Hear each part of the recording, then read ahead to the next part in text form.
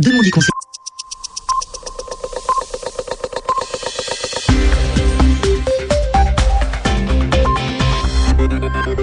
Merci d'écouter RFI, les 21h en temps universel, 22h à Paris. Le journal en français facile. Sylvie Berruet. Bonsoir à tous, ce journal en français facile est présenté avec Xavier Besson ce soir. Bonsoir Xavier. Bonsoir Sylvie, bonsoir à tous. La situation en Tunisie fait toujours la une de l'actualité. L'insécurité règne dans le pays 3 jours après la fuite du président Ben Ali.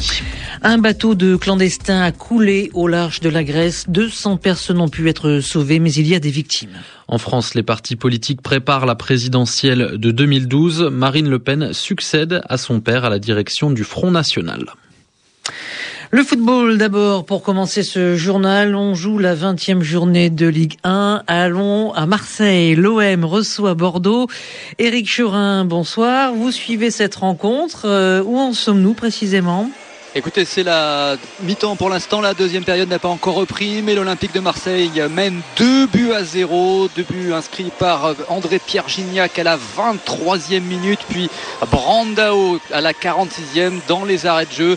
Donc très belle option de l'Olympique de Marseille à l'issue de cette première période. Il va falloir confirmer en deuxième face aux Girondins de Bordeaux qui rentrent à l'instant sur la pelouse du Vélodrome. Merci beaucoup Éric Chorin. Tous les résultats des rencontres, l'actualité sportive, ce sera dans Mondial Sport. 3 jours après la fuite en Arabie Saoudite du président Ben Ali, la tension et la peur règnent toujours en Tunisie. Des échanges de tirs entre des miliciens et des policiers ont été entendus dans le centre de Tunis, près de l'avenue Bourguiba. Des tirs ont également été échangés devant le bâtiment d'un parti de l'opposition, le Parti démocratique progressiste. Cyril Ben Simon a joint un jeune militant de ce parti, le PDP, Sarbir Al-Sawi. La situation, en fait, il y a l'armée, il y a la police qui essaie de capturer les gens qui sont armés. La police nous parle de snipers qui se trouvent sur les toits des bâtiments au centre-ville. Sur l'avenue principale, l'avenue Habib Bourguiba, on n'entend que des tirs. On voit l'armée, les policiers qui sont en train de courir, qui tirent, et les gens, ils ont peur. L'heure est grave, ça c'est sûr. Mais ce que je suis en train de voir en Tunisie, et je vous dis ça avec beaucoup d'émotion, les Tunisiens essayent de protéger leur révolution. Les Tunisiens, ils s'organisent en comité de vigilance populaire. Ils essayent de se protéger. Tout à l'heure, en passant par une grande rue au centre-ville, il y avait que des jeunes avec des bâtons, avec des couteaux. Ils ont fait des barrages et ils essayent de vérifier calmement les voitures qui passent pour voir s'ils ont des armes ou pas. Les Tunisiens, ils savent très très bien ce qu'ils font.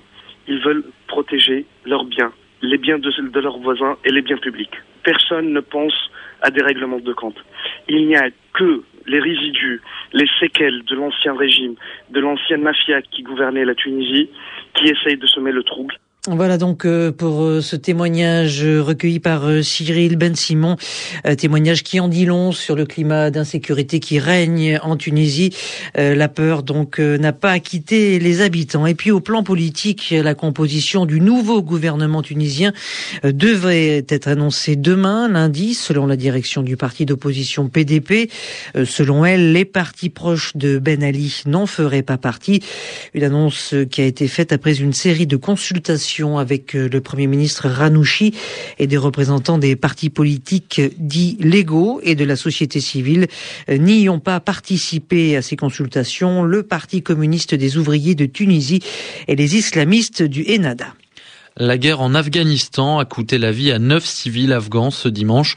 9 civils, dont 6 femmes et un enfant. Ils ont été tués dans l'explosion d'une bombe alors qu'ils allaient à un mariage dans un village du nord du pays. La bombe a explosé au passage de leur voiture. Il y a peu de chances de retrouver des survivants en Grèce après le naufrage d'un bateau de clandestins. Une vingtaine de personnes sont portées disparues. Plus de 200 autres ont eu plus de chance. Elles sont vivantes. C'est ce que l'on appelle des rescapés.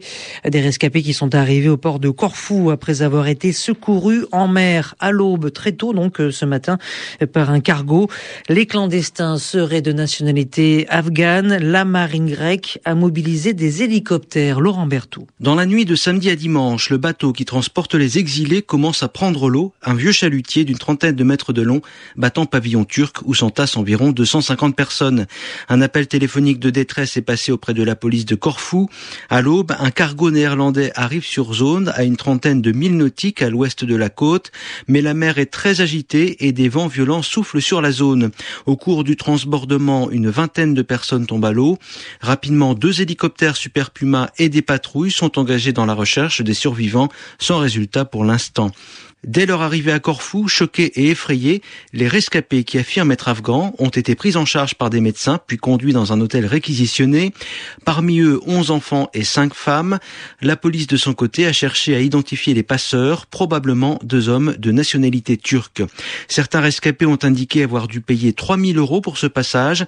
Après les ports grecs de Patras et Igoumenitsa, c'est désormais au large de Corfou que croisent les bateaux de migrants à la recherche de nouvelles routes vers l'ouest. Laurent Berthaud sur Radio France Internationale. La Corée du Sud emploie les grands moyens. Séoul envoie un navire de guerre avec à son bord 300 soldats aux trousses des pirates qui ont détourné hier un cargo sud-coréen. Le bateau a été intercepté alors qu'il naviguait entre Oman et l'Inde en direction du Sri Lanka. Le président sud-coréen a tenu une réunion d'urgence. Les 21 membres d'équipage sont vivants, sains et saufs, affirme Séoul, et le bateau a pu être repéré. Vive émotion dans la petite ville de Lincel, c'est dans le nord de la France. Oui, une marche silencieuse à la mémoire d'Antoine de Léaucourt et de Vincent Delory, les 2 jeunes Français enlevés au Niger par Al-Qaïda, puis tués au Mali. Cette marche a rassemblé 2000 personnes environ. Dans la foule se trouvait Rakia, la jeune Nigérienne qui devait épouser l'un des 2 Français, ainsi que la maire de l'île, Martine Aubry. Avec 67,65% des voix pour elle au congrès du Front National de Tours. C'est un plébiscite pour Marine Le Pen. Elle succède à son père à la tête du Front National. Le parti d'extrême droite se met en ordre de bataille en vue de l'élection présidentielle de 2012. Et puis revenons sur cette crise en Tunisie, une expression que vous avez dû entendre souvent sur notre antenne, mais aussi dans les médias. Nous allons y revenir pour refermer ce journal En France est facile avec Yvan Amar qui va donc nous expliquer l'expression de la semaine. Révolution de jasmin ou même révolution du jasmin, c'est l'expression qu'on a entendue constamment depuis quelques jours à propos de la crise politique en Tunisie. Alors, Ahmed Ben Yéré nous écrit de Centrafrique pour nous demander quelques explications sur cette image. Le jasmin, on sait ce que c'est. C'est une fleur blanche, très odorante, qui sent très bon, qui a un parfum très doux, mais en même temps assez fort, presque enivrant. Et cette fleur pousse notamment sous les climats méditerranéens.